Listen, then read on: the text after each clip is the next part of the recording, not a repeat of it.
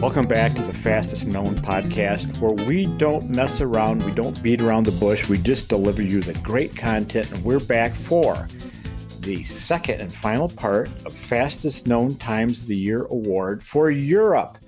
A couple of weeks ago, we did North America, but Europe, of course, is a super hot scene. They've been doing this for decades, and they kind of like the steep, the high mountains, and we're going to hear from the number 2 female FKT Year of the Award winner, who is Stephanie Crewell, for her route on the Berliner Hohenweg. Welcome, Stephanie. Good talking with you. Hi, Vas. Thank you for inviting me, and I'm pretty excited to talk about my FKT this year. Well, likewise, and I also want to thank you for such good English. It's way better than my German, so thank you for helping us all out here. Yeah, I'm trying my best, so please excuse if it's not that good. So you live in Austria, and the route is in Austria. So tell us about this route. This is a big route. It took you 20 hours and 18 minutes. It's 57 miles long. So this is not going to the top of the mountain, coming back down. This traverses a whole range. Yeah, usually it's a well-known hiking route where the hikers are on an adventure for about 5 to 7 days from hut to hut. And it's very known at home, and it's in my hometown. So it's kind of, you have to do this. And it leads you from Meierhofen to Meierhofen, and over the mountains and from all the big huts in the Schlegeisspeicher area. So it's high alpine, very technical, and the landscape is just amazing. So if you ever come to Austria, come to the Zillertal and have a look at this route. You will enjoy it. It sounds terrific. That's an excellent. You could be on the tourism bureau. That was well done. Thank you. Now it's very competitive. This is something we should say about Austria and Germany in 2020. It wasn't people going out and having adventures. You really got on it. So, for example, 2 weeks prior, Kristen Berglund, who was second at UTMB in 2019, ran it in 23 hours, 50 minutes, but you took, 3 hours off her time. Yeah, that was a little bit funny because she didn't know that I planned to run it, and I didn't know that she planned to run it. So I was just for me, and I wanted to have a good time. I wanted to be under 22 hours. That was my plan. I planned it in March due to COVID. So due to COVID, there were no races in Austria. That's why the FKT was suddenly came, and everyone was running it and have their competition. Because before 2020, I didn't know anything about FKTs. and I even didn't know that the Berliner Höhenweg was a route on the FKT side. Great. But, so yeah. how do we explain this pocket of intense competition in Austria and Germany in 2020? And there was a lot of routes in Austria and Germany on the FKT site and on the nominations list, for that matter. So how can we explain that? I really think that's the reason is the lack of competitions. There were no competitions in Austria because of Corona and all those regulations and stuff, and so the guys decided to quit everything. And then there was Michael Geisler and Adrian Niski who raced the FKT Austria series. There were several routes you could do, and they said it's kind of a competition. Give everything you have, and gonna see how it worked. And our how do I say that? So our group of all the trail runners, our scenery is coming good together, and they are having contact with each other, and then they talk to each other. Hey, I did this in this time, and I want to be better. And so maybe I can explain it like this. Right. Michael Geisler, he's one of our regional editors in Europe. He did a good job, didn't he? He literally organized an FKT kind of a competition scene there. And he had even some companies put up some prizes. Yeah, Michael Geisler did a great work, and he organized all routes, and there were, I think, 3 routes. They were fixed for the whole summer. And then for every month, there was 1 extra route you can compete. And yeah, you got lots of prizes. I was very good, and I attended at almost every race. So that was really cool. And yeah, so thanks. Shout out to Mike. He did a great job. He really did. That could be a model for people do elsewhere in the world. I would like to see more people do it. Michael did. That's very interesting. So he established 3 routes, standard routes, but this is COVID safe because there's no groups doing it. It's not like 1,000 people at the start line. It's maybe 1 person at the start line. So it's still safe. You could do it whenever you wanted. Yeah, exactly. That's the thing. And yeah, I'm really happy that he organized everything, and we could have competitions. Otherwise, this summer would have been a little. So I'm a racer girl, so I want to compete and I want to do this. So otherwise, yeah, this summer would have been a little bit, yeah, patchy. You're a racer girl. I like it. That's terrific. Well, here's what one of the voters wrote when they voted for you. And by the way, we don't decide who gets these awards. It's a group of voters throughout Europe that make these cast their ballots. Mm-hmm. This voter could have been a she, wrote, Steffi lives in the Zillertal. I might have mispronounced that. So this is her home turf. This is where she lives. And this is the most inspiring female FKT of the year for 2020. Just watch the video. So we will have to put in the show notes.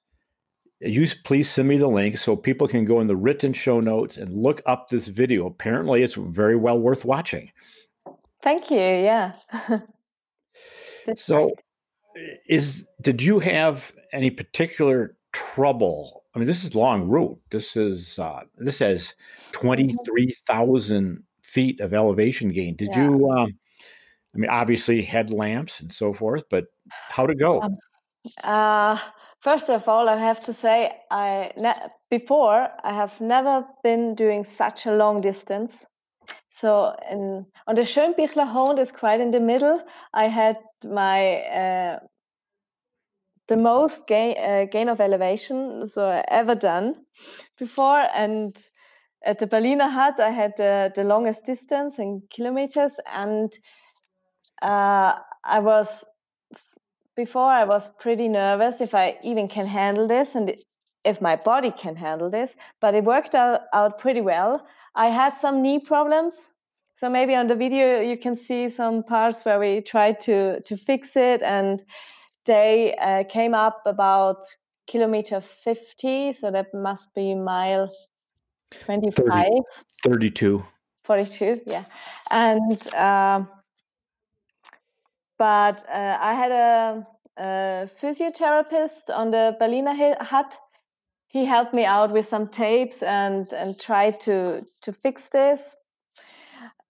Unfortunately, it was so warm and I was sweating so a lot that the tape didn't hold good. So we always have to do it again and do it again along the route. But of course, if you're on your way for such a long time and on that alpine scenery and those technical parts, I was sure that something will hurt at any time. So I could cope it, and it was okay. Nice. Terrific. Well, apparently, yeah, it was really okay. But here's an interesting aspect. There's a real organized aspect to the scene there. So you were fully supported. So you went out there with your team. It's like people you know. It wasn't just your sister or your brother or your spouse. You had a team of people. Yeah, that's the racing team from the mountain shop Hörhager. That's a shop with especially for trail running and ski mountaineering in Meyerhofen, and we got a racing team, and I got my guys. They stand behind me and run with me.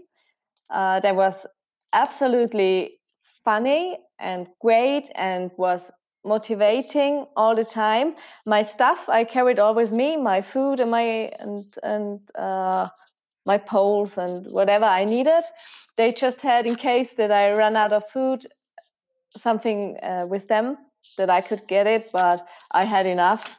We also had some food stations on the hut, some eating pauses at the huts, where also my family was waiting and cheered and was Wow. supporting me. Yeah, it was. So our team is really good, and we are all helping each other. And they were really excited to be there. And yeah, just great teamwork.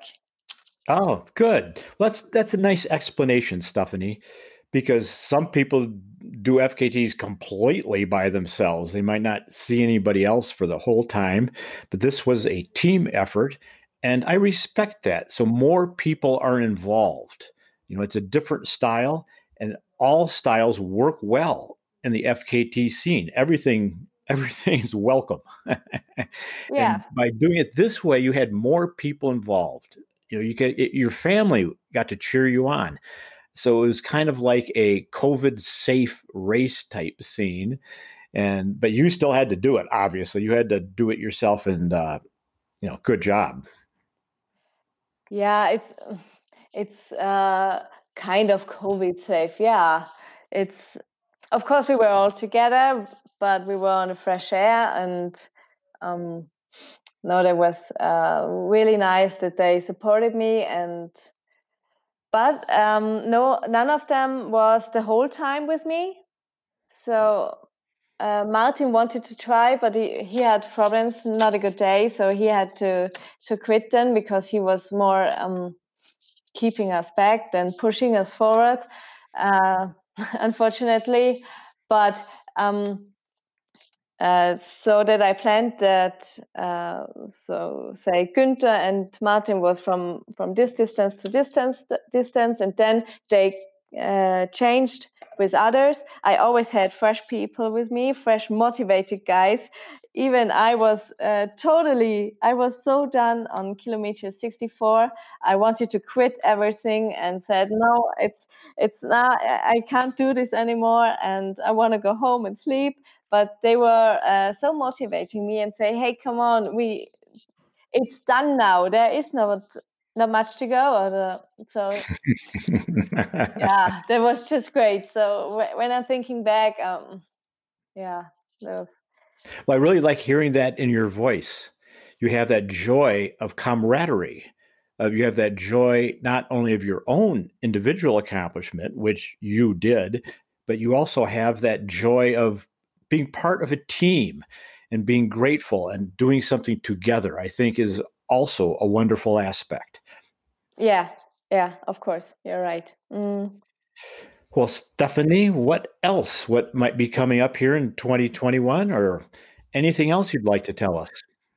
I hope there are some races again. Maybe I would like to attend at the Skyrunning World Series next year. So hopefully there is something, and if not, or if I got spare time, maybe I'm doing some FKTs as well. I didn't plan anything. Those ideas mostly come in my night shifts during work. So spontaneous. Oh yeah, I could do this. Gonna see. Okay. We hope to hear from you again in 2021. Thanks a lot. Congratulations again. Well done. Thanks a lot. It was a very nice talk with you, Bas, and go on with your FKT. I enjoy to have a look on all the routes the athletes are doing and those great work and efforts they are doing. And yeah, thanks a lot.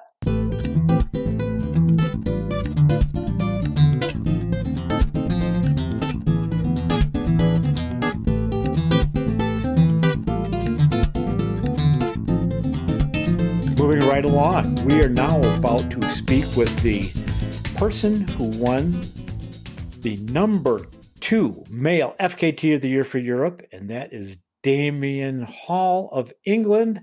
Good to talk with you again, Damian. Hey, Buzz. Likewise, thank you. And wow, thank you for everyone who voted. That's amazing. This is kind of fun, isn't it? Yeah, I'm really flattered. That's very kind. Thank you. We should do videos because I don't tell people what happened until I literally do this live, and so it's kind of fun. I very much appreciate the gratitude and the humility that everyone shows, even though you obviously did something amazing.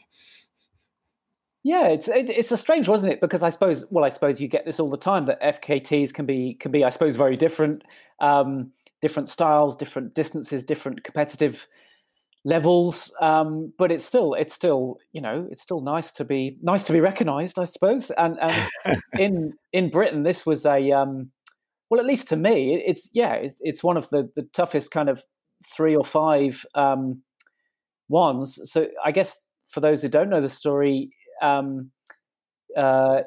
record stood for 31 years, and then my friend and your compatriot John Kelly, who lives quite near me, and I would say we trained together. We've only actually once trained together because of lockdowns and families, but we were both going for it this summer, and he broke the 31-year-old record, but then I rather meanly eight days later. I mean, he always knew this, and actually for a long time I thought I was going first. And I always thought, well, he'll beat me because he's John Kelly, but at least I'll be able to say I broke the 31-year-old record. And so I get to say I broke a record that stood for eight days, which, doesn't maybe sound as good. You could look at that either way, couldn't you? That's wonderful. I like that perspective, Damian. The Pennine Way, like you said, one of the originals, one of, like you said, the top 3 or 5 routes in a country that has a lot of historic roots. I mean, the roots in the UK go back decades, if not sometimes much longer than that. Isn't the Pennine Way the original? It's our original national trail, and it's over 50 years old. And it was inspired by the Appalachian Trail, actually. It all came about because 2 American women were coming for a holiday in Britain, and they wrote a letter to a newspaper saying, do you have a trail in Britain like the Appalachian Trail that we could come and hike? And a journalist sort of, I think he worked on that newspaper, but he was like really disappointed that we couldn't say we did. So he started dreaming up this idea of a Pennine Way. Obviously, it's a lot shorter. It's 260, well, officially 268 miles. The version me and John ran is 261. But then, and you talk about our records being a bit older. I suppose the Bob Graham round, which is probably our number. Yeah, that's our number 1. That's probably our most famous and our most competitive. That's been around since 1932.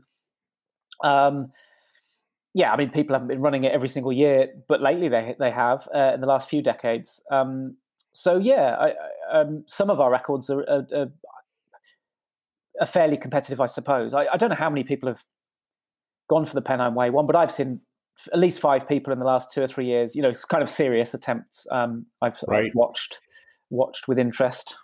Right, 261 miles. Took you 2 days, 13 hours, 35 minutes.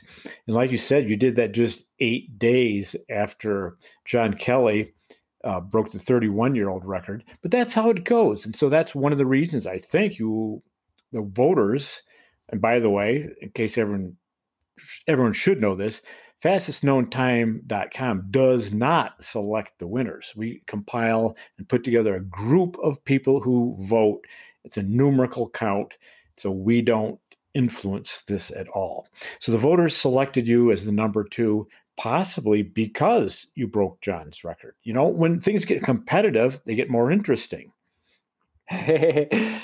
Yeah, and I must admit, it both helped and hindered me, I think, because, yeah, I mean, although John's a friend, I look up to him because, he's the Barkley guy, isn't he? Obviously, he's had some other good results as well, but that's what he's most known for. But he's been really, really freshening things up over here, actually, because of his, I don't know how much of it gets back over there, but his kind of grand round ideas. And, I was still pretty much lying in bed broken from my Pennine Way run, and he was back out there doing his grand round 2 as part of his what he called his Hartley Slam, which was an absolute epic. I don't know who won this vote, so I don't know if that won it or not. But yeah, so he's doing some incredible things over here. But yeah, but also when he broke the record that stood for 31 years, it helped me because it made it seem possible. Before that, just that 31-year thing makes you think, is it even possible? Maybe that was the best ever run. So he did help. He did help me sort of prepare mentally in that respect. He lit it up. Yeah.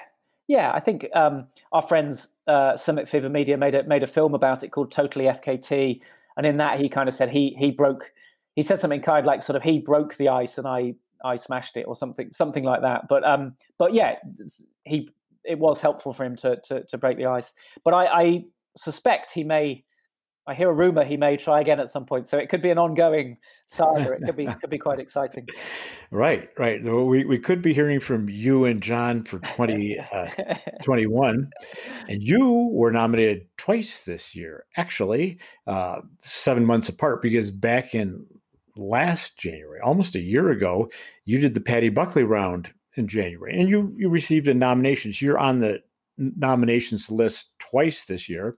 And by the way, people can go to the website, and there's an article with the entire nominations list on the website. So feel free, folks, to go look up that article. You can see everybody who was nominated, and everybody, pardon me, Damien, everyone was a winner, right? I mean, these are all really, really good. Yeah, I mean, well, I don't know if you're bored of talking about last year yet, but I mean, what a year. I mean, that's just so exciting, wasn't it? As a fan, aside from being a runner, I'm a fan of this stuff. And it was just so exciting to watch. Obviously, I'm a bit more focused on the British scene, and we had this kind of lockdown for 2 or 3 months, and then it was kind of suddenly over, and suddenly everyone was released in a way. So we had these crazy, I don't know, maybe 2 months approximately where, before the end of summer, where just it seemed like records were tumbling almost every day, records that stood for 10, 20, 30 years. So it was such an exciting, and yeah, pretty much no races on. So it was just such an exciting time. And I guess what I'm intrigued in the longer term is whether it's changed people's attitudes, because I feel a bit more like, yeah, I'd like to do a race again because I sort of miss it, but I rather enjoyed. I actually ended up doing 3 FKTs in the year, and they're all, I don't know, hugely rewarding, all slightly different, adventures. Some of them, the earlier one you mentioned on the Paddy Buckley was very much, it was a solo, unsupported, but the others were a lot more social. It was great to, in a year where some of us weren't seeing our friends, there were some great memories. Speaking on a sort of personal, selfish level. So it was, it was a really exciting time. Yeah. It was, particularly in the UK. Obviously, you have this insane history, right? You almost invented cross-country running. And so we really appreciate the history there. But for 2020, things got competitive. There's rounds and ways, as the trails tend to be called, that were being done like every other year. And then like 20 people did it in 2020. And then, as you said, Damien, that was basically July, August, and September. That was it. You had a kind of a 3-month season. Yeah. So I think I'd always planned to do the first FKT in January, and then I was going to go to racing like most people would, I suppose. But as we could see races start to be cancelled, I already knew John was doing the Pennine Way, but I had been thinking about it for several years, and I've got various friends can verify that I'd said to them I want to have a go at this sometime, and then of course no races, so it was like, well, I've run out of excuses. But then we still had to kind of wait because we weren't allowed for quite a while. We weren't allowed to travel away from home to exercise, and then we weren't allowed to stay away from home.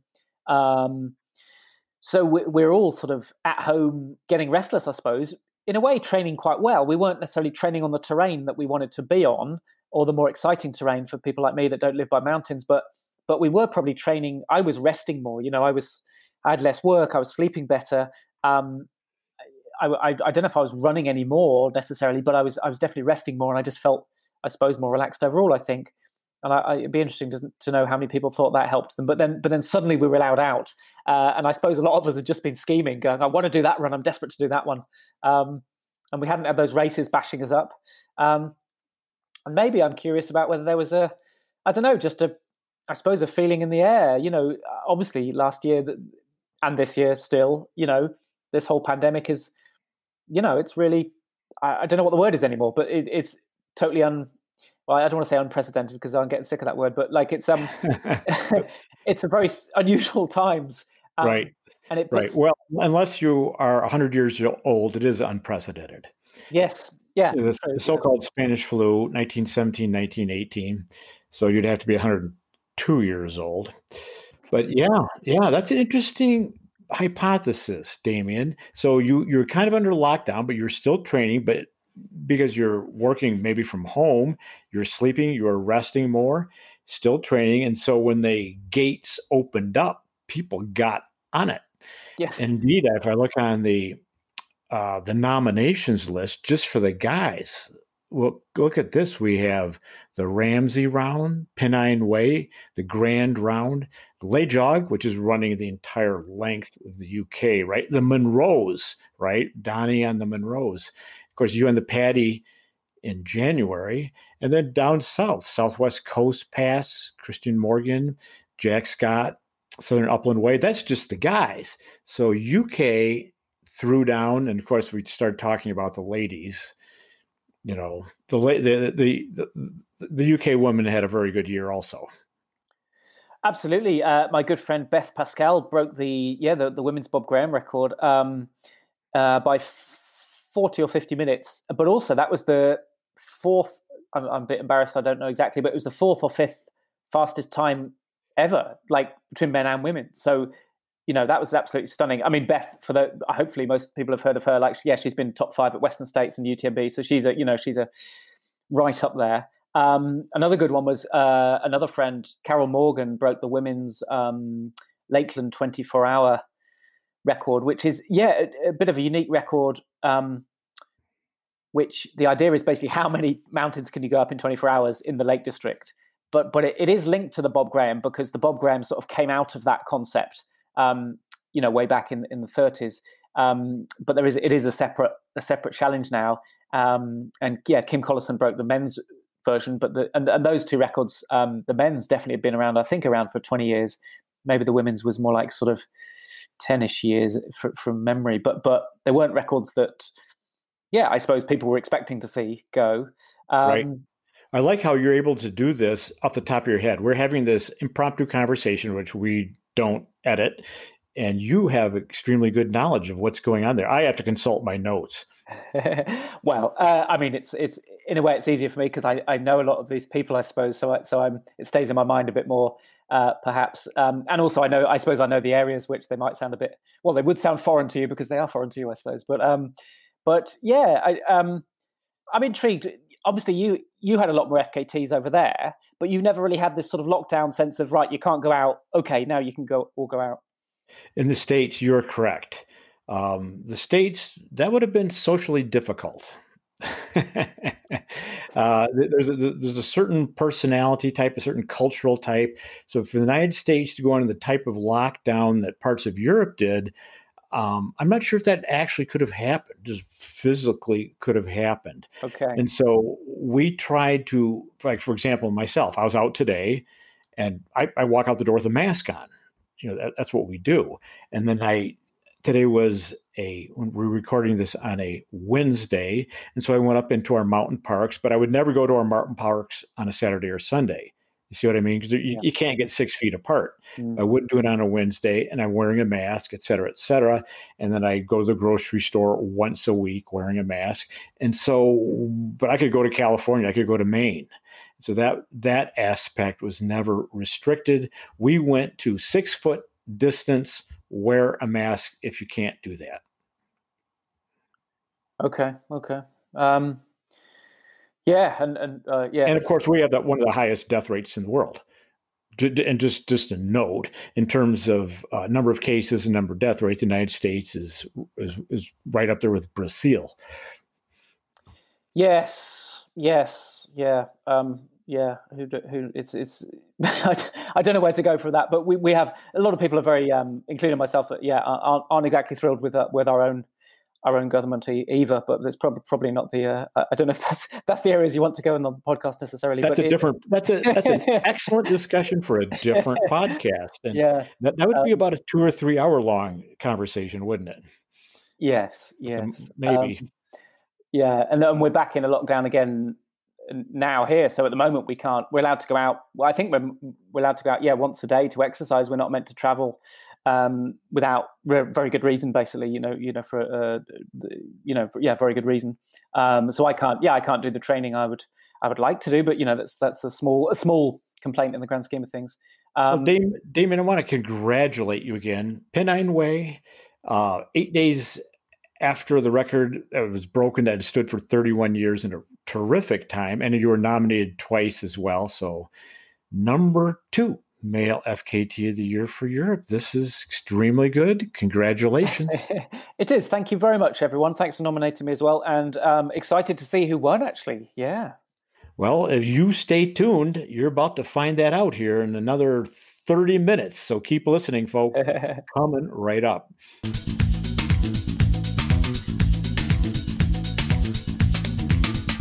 Okay, folks, we're getting down to the nitty-gritty. In fact, we're sticking with the United Kingdom. That's right. And I'm now going to speak with Beth Pascal from Belper, England. And congratulations, Beth. The voters awarded you the number 1 female FKT of the year. Congratulations. Oh, thanks a lot, Buzz. I'm flattered. Yeah, it's a big surprise. A lot of really amazing record runs were run this year, and looking at the list for both men and women, a big surprise to be at the top of that. So thank you. Well, this is the little heads up I got on you, which is that you're very humble. So I think we're off to a good start. You've confirmed that because you wrote in your blog, and listeners can go to the written show notes and there'll be a link to your website, Beth. But you wrote, you didn't make your attempt on the Bob Graham round public because you thought you might get laughed at. That's true. Yeah. I think everybody, including me, thought that the previous record that Jasmine Paris ran on the Bob Graham round was completely untouchable. And Jasmine is an incredible fell runner, and I'm not really a fell runner. I've mainly run on the trails for the last few years. So I thought that, people would, if I said I was going to try and go for a record, I think people would have thought, well, she's not even a fell runner. Like why does she think she can do that? I guess I didn't have, any credentials that would suggest that I could do it, I suppose. Okay, well, humility. We'll have to draw out a few more facts of the case here, Beth, because it was amazing. You did the BGR in 14 hours, 34 minutes, which was 50 minutes faster than Jasmine. And Jasmine's time was considered spectacular. And you were only an hour 42 behind some guy named Killian. So you kind of knocked it out of the park. Yeah, it's still a big gap between me and Killian. I think the one of the reasons that I was able to put down that time was because there was just nothing else going on. I had a long build up with, really good, consistent training. Whereas when Jasmine ran her record, that was I think it was, well, she had basically a full-on summer. She ran all 3 of the big rounds in the UK, the UTMB, Skyrunning World Championships, loads of other races. So much going on. But for me, it was just the Bob Graham, and that was it, really. So I could just focus on it solely. And certainly the lack of races helped there. That's interesting, isn't it? So the pandemic obviously was a major hardship, shut down races, shut down travel, but on the other hand, it provided focus at the same time. Yeah, absolutely. Well, I'm wondering so going into your background here, you had twice at Western States, you had great runs over here in the States. And as you noted, once, you had a 4th in 2019. But you're 4th and 5th at UTMB. So like you say, you're a real runner. You run the trails extremely fast. But that's not all. You Glencoe Skyline, that's one of the extreme sky running races. So I guess I'd have to ask, what don't you do? Well, I'm good at running a long distance on technical terrain efficiently. I'm not fast. I wouldn't say I'm a fast runner. Some people who can run fast at the sort of ultra trail distances, would run super fast over 10K or a marathon. I'm certainly not good at that. I think I'm just good at moving efficiently for long periods of time. And even though I've, spent most of the last few years on the trails, inevitably in the UK, the training, when you're in the mountains here, you don't have those nice, smooth, well-groomed trails that you've got in the Alps or the US. It's always just rough terrain. So I'm always training, on the fells and really rough terrain. So I think it's always I've always found that even when I do trail races, I'm, overtaking people on the technical descents and things. And that's what I enjoy. Gotcha. Well, a little over 18 hours at Western States. That's pretty fast, I think. So good job. Good job, Beth. Now I'm going to go back to your own website again here. And so your subheader is Ultra Runner, Doctor, and Free Spirit. So 2 out of those 3 I can see. But do you sleep at night? So how can you be an ultra runner and a working pediatrician and a free spirit at the same time? So help us out here. What's the secret of this balance that you've apparently have been very successful at? There is no secret. And maybe on the face of it, I strike a good balance, but it's not always that pretty, if I'm honest.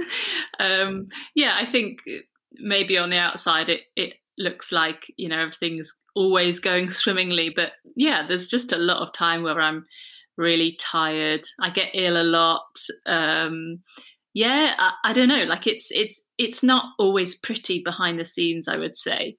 And so I shouldn't feel so bad about myself. I shouldn't feel like a couch potato. No, do that. Okay. No, absolutely not. All right. Thank you. But I think they kind of complement each other as well, to be honest. I think I would, if I didn't have work on the side, that I would, I don't know, I guess I wouldn't enjoy running as much. It's just like a huge release to, finish a shift and go out running. And I think I appreciate the time I'm running a lot more. And like running is pretty selfish. Ultra running anyway, in the grand scheme of things, we try and convince ourselves that it makes us a better person and we inspire people, but really we're just doing it for ourselves. And then in contrast, when you're at work, you're just not thinking about yourself at all. So yeah, I think they complement each other well. Just to be clear, you're saving people's lives. Yeah. Yeah. You're not. Different. Yeah. I just thought I'd spell it out because you're very humble. So it took me to say it, but yeah, it's really different. But I like that you framed it. The work-life balance, which is somewhat of a cliche, but we do think about that, is a positive thing for you. So they almost contribute to each other. So you feel like you're doing something meaningful and you're putting food on the table. And then when you go for a run, okay, it's just you can focus on that. Exactly. Yeah, you put it well. I like that. A positive outlook on the work-life balance. Well, being a pediatrician is Now, can you still be a doctor and a free spirit? Help me out on that one. Well, obviously, when you're at work, you're less of a free spirit. You're kind of your hands are a bit tied with what you do and what you don't do. But I think I try and I think conventionally, most doctors don't, aren't professional ultra runners on the side. I think that, I don't know, I've always kind of done what I wanted to do rather than what's expected of me, both from a running point of view and professionally. And yeah, I guess I'm not afraid to take risks and try new things. Okay. I'm not explaining that very well, but I feel like a free spirit. I don't feel like I'm tied down in any way, really. Oh, there you go. I think you've articulated it correctly. Because what does being a free spirit mean? Does it mean you don't work, that you just putz around? Does that really mean free? No, it's your attitude, how you look at how you frame the world and how you work within the world. So I appreciate that, Beth. Okay. So the BGR, this is a big deal. I think most people worldwide have heard of this now. It goes back decades, obviously. It's probably the premier FKT in the UK, and certainly one of the top 5 in Europe. It had actually John Kelly, who we heard from last week, told us that when he did the BGR during his grand round, 2,289 people had officially done it. And it's official. As you know, you register and someone has to witness you on every summit. They don't putz around on the Bob Graham round. And you did it the 5th fastest ever. So what's up? What do you have to say about that? Did you have a good day, or what does this mean? Yeah, I had a good day. Yeah, I had a perfect day, if I'm honest. As I said before, like I'd had a really solid block of training. I'd spent a lot of time on the route. So one of the most important elements of the Bob Graham is the navigation. So there is no set route. You just have to visit a certain 42 summits in a particular order, and you choose your own route. And so a lot of the time you're not following trails. So taking the optimum line is a key thing. And so I spent a lot of time on the course, like trying out different lines, trying to suss out the really get the best line between the summits. And then through doing that, I was obviously getting my hill legs. And so training was really solid. And in training, I'd managed to run each leg, up to 2 legs consecutively at the record pace. And that gave me a lot of confidence as well. And then when it came to the day, that was actually the easiest bit of the whole thing.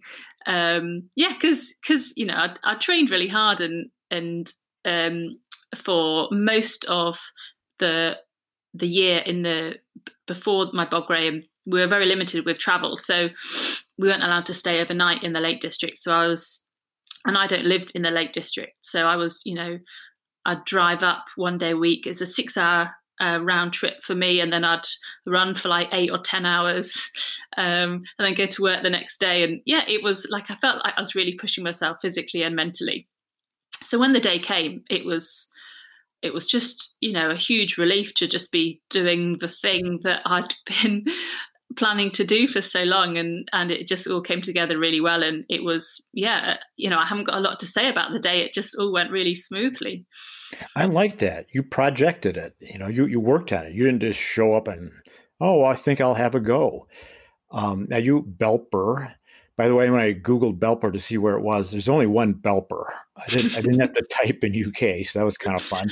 And so you're just south of the Peaks District. Yes, exactly. Means you're well south of the Lakes District, which is confusing to me because there's more peaks in the Lake District than the Peaks District, but we'll leave that idiosyncratic aspect of English aside. And so you worked at that. You had to practice it. And of course, an interesting thing for people in America is that Bob Graham style, which they're always supported. I mean, you are not an official finisher unless you are witness doing it. And so that navigation is definitely part of it. But you said something I did not know. So you can take any route to each peak, but it is a prescribed order of peaks. Is that correct?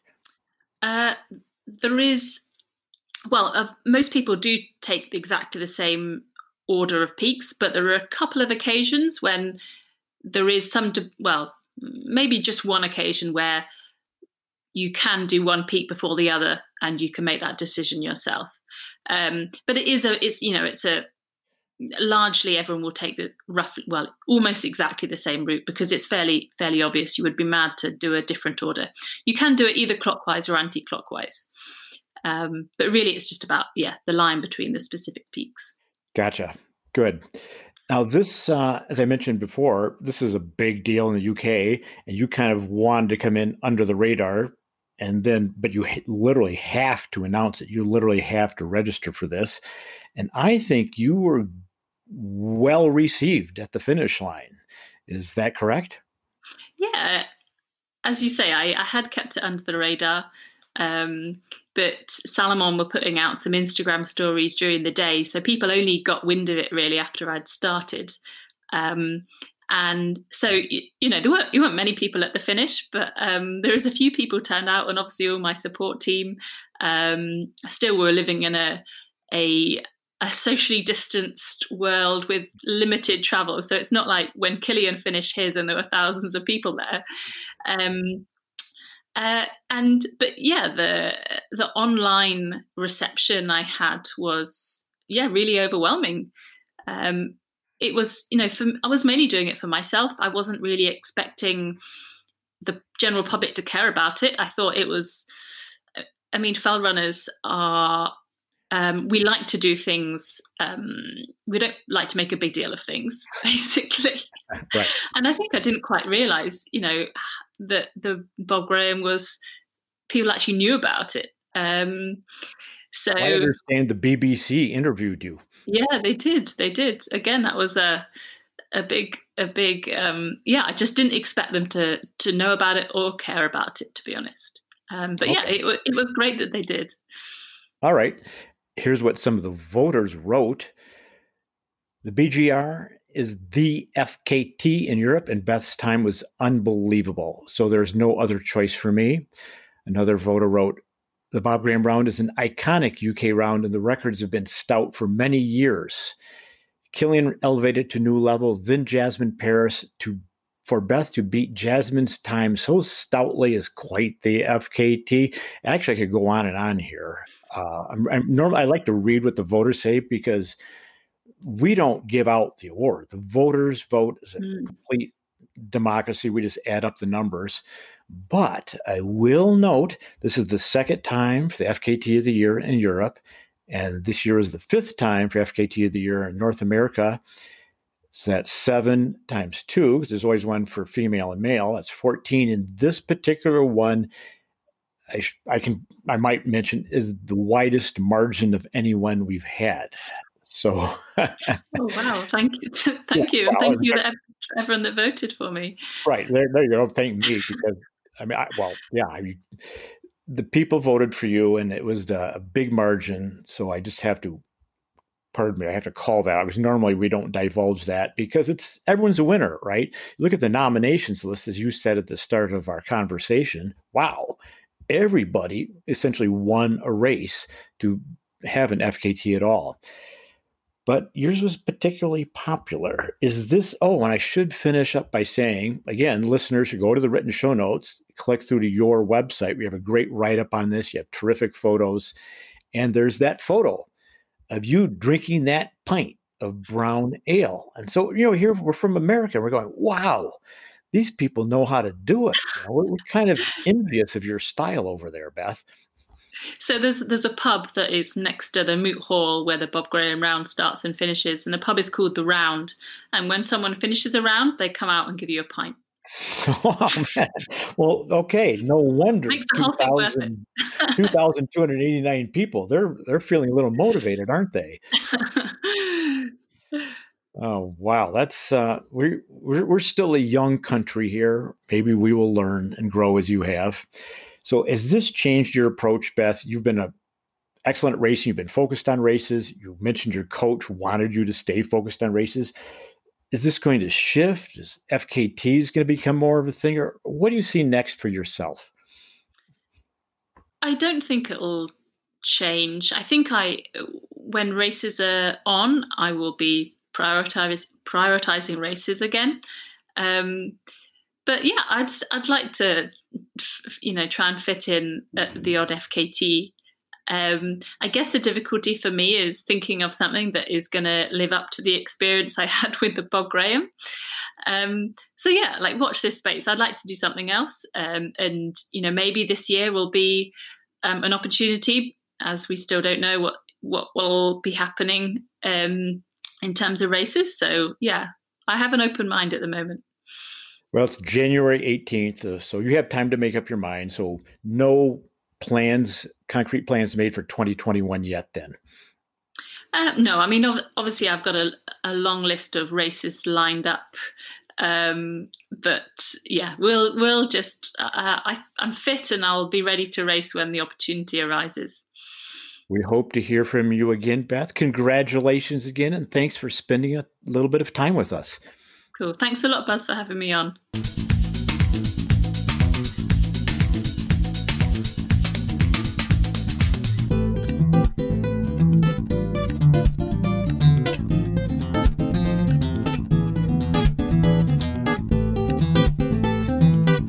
We are wrapping up the Fastest Known Time of the Year award for Europe with our last guest, who actually is also in the United Kingdom. And I'm speaking with Mr. Finlay Wild, who was voted the #1 male FKT of the Year winner for his FKT on the Ramsey Round.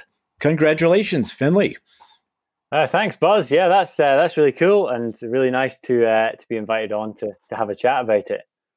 Well, yeah, congratulations to you. Wow, the Ramsey, just for people who don't know, there's 3 big rounds. There's actually more than that, but round is the UK term when one is going to a number of different summits, usually in a particular order, but it's sort of an open course in that you're not on a trail. You can get to the top and go down any way you want. And rather than calling it a link up or a traverse, in the UK it's called a round. And the Ramsey is a fantastic one. It's in the northern part of the country. It's in Scotland, and I hear it's one of the toughest. So tell us about the Ramsey. Yeah, it's about 92 kilometers, about 8,000 meters of ascent over that. It's generally regarded as being pretty rough. There's some paths, but it's mostly ridges and pretty rough with a bit of scrambling, and it's kind of got everything. Well, it's got everything but easy trails. Yeah. So our previous guest, Beth Pascal, did the Bob Graham Round in 14 hours and 34 minutes, and you were 14 hours and 42 minutes. You were like 8 minutes different. So that's kind of interesting. But I think the Ramsey's a little more technical, a little more remote. Am I understanding that? I think, yeah, compared to the other, certainly compared to the Bob Graham, which, I haven't done, but from what I've heard and what I know of the Lake District, yeah, I think it's rougher. Probably the paths are less good for quite a lot of it. I suppose the climbs are bigger. And yeah, definitely more remote to get support crews in and out. And right. The weather might be a bit worse as well up in Scotland. A bit. So I'm here in the United States, and I've heard about the weather up there. I think that's where they almost invented Gore-Tex. So is it true, Finlay, that it's like windy and sleety half the year, or are you just saying that to keep people like me out? We get a mixture. We get quite a lot of rain and windy wild days, but it makes the good days all the more special. You really want to use them to the maximum. Well, I guess that's the positive outlook on it, isn't it? So here's the deal. There's been obviously a lot of goes on the Ramsey, and almost everything on our website is unsupported. But you did it unsupported. You went solo and unsupported in 14 hours, 42 minutes, which was an hour and a half. That's a lot faster than any supported time. So I think the voters gave you some pretty high marks for that solo unsupported effort. Yeah, I was really pleased with how that went. It was, like you said, most of the the previous records, they'd all had support. So there was a few reasons why I did that. Like I live in Fort William, so where the round starts and finishes, basically. So I run in these hills all the time, and I know them really well. And mainly I like the simplicity of the aesthetic of just going out myself with my race vest full of some supplies, and just going for it. Keeping things really simple was quite key. And there was a few obviously I had to carry my own stuff, which could be considered a downside, but there was definitely some upsides to going on my own, in that I didn't have to commit to any dates to have a support team ready. So I could just look at the weather and just purely go when the weather was ideal. And also I had less to worry about in terms of making sure, support teams were in the right place at the right time. I would find that quite stressful, having the correct schedule. The worst nightmare is if you arrive at a changeover point and your support crew's not there or your food's not there and you have to just go off on your own. And that does happen fairly often with Ramsey's round, because it's quite remote and there's not too many places there's not really any easy places to get support in. It doesn't cross any major roads, for example. So your support has to run in to fairly remote places. So yeah, I could avoid all that and just kind of run to my own pace and my own drum, and as it happened, it worked really well. You could focus on the event. You could focus on yourself on the hills. I like that. I appreciate that. Plus, on the Ramsey, as you said, there's only 2 road crossings in 58 miles, and so it's possible you could be carrying no food, expect to see support, and then they might not have made it, and then you're hosed. Yeah, I definitely know people who that's happened to, and they've not only is there, I suppose, the physical thing of not having the right food or supplies, but psychologically, that's, if you're expecting a support team and they're not there and you have to go off on your own, that's going to be a real hit. Yeah. Whereas I guess I knew I wasn't going to see anyone, and mentally I was prepared for that. I'd sort of visualized the whole thing and how it might feel. Wow. Well, Beth Pascal told us just in our previous conversation that she was going to do the BGR, the Bob Graham, on a Saturday, but the weather wasn't good. So she rescheduled for a Friday, which was this big deal because she had this whole crew of people she had to reschedule with, some of whom could make it, some of whom could not. And up there in Scotland, the weather is probably a little worse. And so you just waited for your weather window and you could just hit it when you wanted. Yeah, keep it simple. Like I've been, I love running in all these hills around home. I know them really well. So I had the route fairly dialed. Most of it very dialed. I was sort of building up to this. So I was building up the distance and sort of felt confident about that. And then it was just a case of, waiting for the weather window. I guess it'd be different for Beth because the Bob Graham, you sort of have to have it verified by your support team, someone being with you on all the summits to verify it. That's part of the Bob Graham rules, really. So that's not the case for the Ramsey round. So, I was able to do that.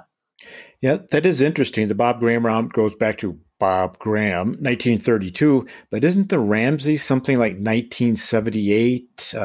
Is that about the year someone first did it? Charlie Ramsey, July 9, 1978. Okay. And it's an interesting round because initially this is the same kind of story with Bob Graham actually, but initially it was when Charlie Ramsey did it, it was the new what's called the 24-hour Munro record. So Munros in Scotland are mountains above 3,000 foot, and this was how many Munros can you do in 24 hours, starting and finishing in the same point. So Charlie Ramsey broke that with this round, which then became this classic that people have been trying to get faster and faster on over the decades. Interesting. So he was doing the Munros, and this just happened to be the course he took, and so this became its own thing. Yeah. Okay, good. I like that. It's organic. Someone just didn't think it up. It wasn't artificial. It really had a natural origination. Do you think someone who lives somewhere else could come and better your time, or do they have to spend a few weeks there practicing? How do you see that? I mean, there's definitely people out there who could better my time. I think it'd be hard to do it solo on site, without knowing the course, because it is pretty technical and there's shortcuts and the rest of it. But also, I think there's a sort of I suppose I would say respect thing about these rounds and getting to know them, getting to know the hills and kind of a bit of the history and what they're like in different weathers and different conditions. To me, that's like a really valuable part of the whole running experience. I've done records elsewhere and I've gone down and got to know the hills, and that's really part of the tapestry of the memories of these days out, because you have some context, what these hills are like, where you're going. The idea of just pitching up and running these hills not really knowing them wouldn't appeal to me so much. Finlay, I like that. I appreciate that. Otherwise, when I go to a race, what the heck? So when you're doing an FKT, you learn, you understand the culture, you understand the place. I like that. I think that's the tapestry. I appreciate that. Now you've raced in Tromsø, the famous sky race in Norway. How would you compare the terrain? It's almost the same latitude, I think. So how would you compare the terrain Norway to the Ramsey? Yeah, I mean, the common thing people say, or people from Scotland say about Norway is it's like Scotland on steroids, meaning that they've got a lot of the same harsh weather. It's quite, there's bits of bog, green, plenty of rocky, scrambly ridges, but just the mountains are that bit bigger, that bit rougher. So, yeah, it's an absolutely amazing playground. I mean, Norway's massive. They've got so many, they've got a lot more big, impressive mountains than us. But yeah, sort of similar in some ways. Excuse me. Yeah, like I said, quite a bit of bog and rough, rugged mountains without big paths on most of them. Most of the mountains in Norway, I think, don't really have paths at all or tiny trods. So, yeah, I think that's probably, I did quite well in that Tromsø Sky Race. I think I was third in 2016? You might have the stats there, but correct. Yeah, I absolutely love that course, and I think having run a lot in the Scottish mountains definitely prepared me well for it and for the weather. Nice. And for the weather.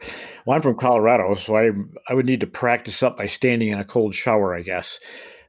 One of the voters said, I quote, "Finlay's low-profile, unsupported Ramsey blew everyone away. He went 90 minutes quicker than the supported time on a round that has existed for decades." That about says it, doesn't it? I think the voters gave you good marks for that solo and unsupported style.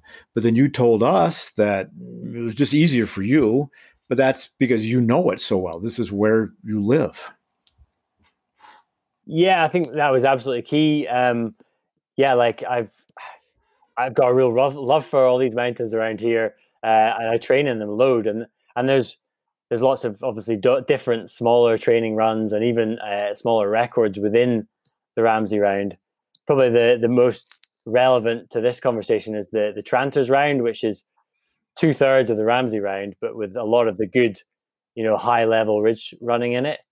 And that's about 60 kilometers.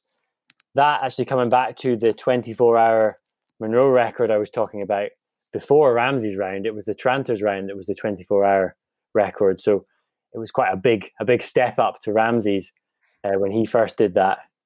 But I have the record for that now at just over 9 hours, and that I've done that twice running in summer anyway. So I built up, and again, every time you're out recceing on these and doing records on them, you're building on your knowledge and your confidence in these hills.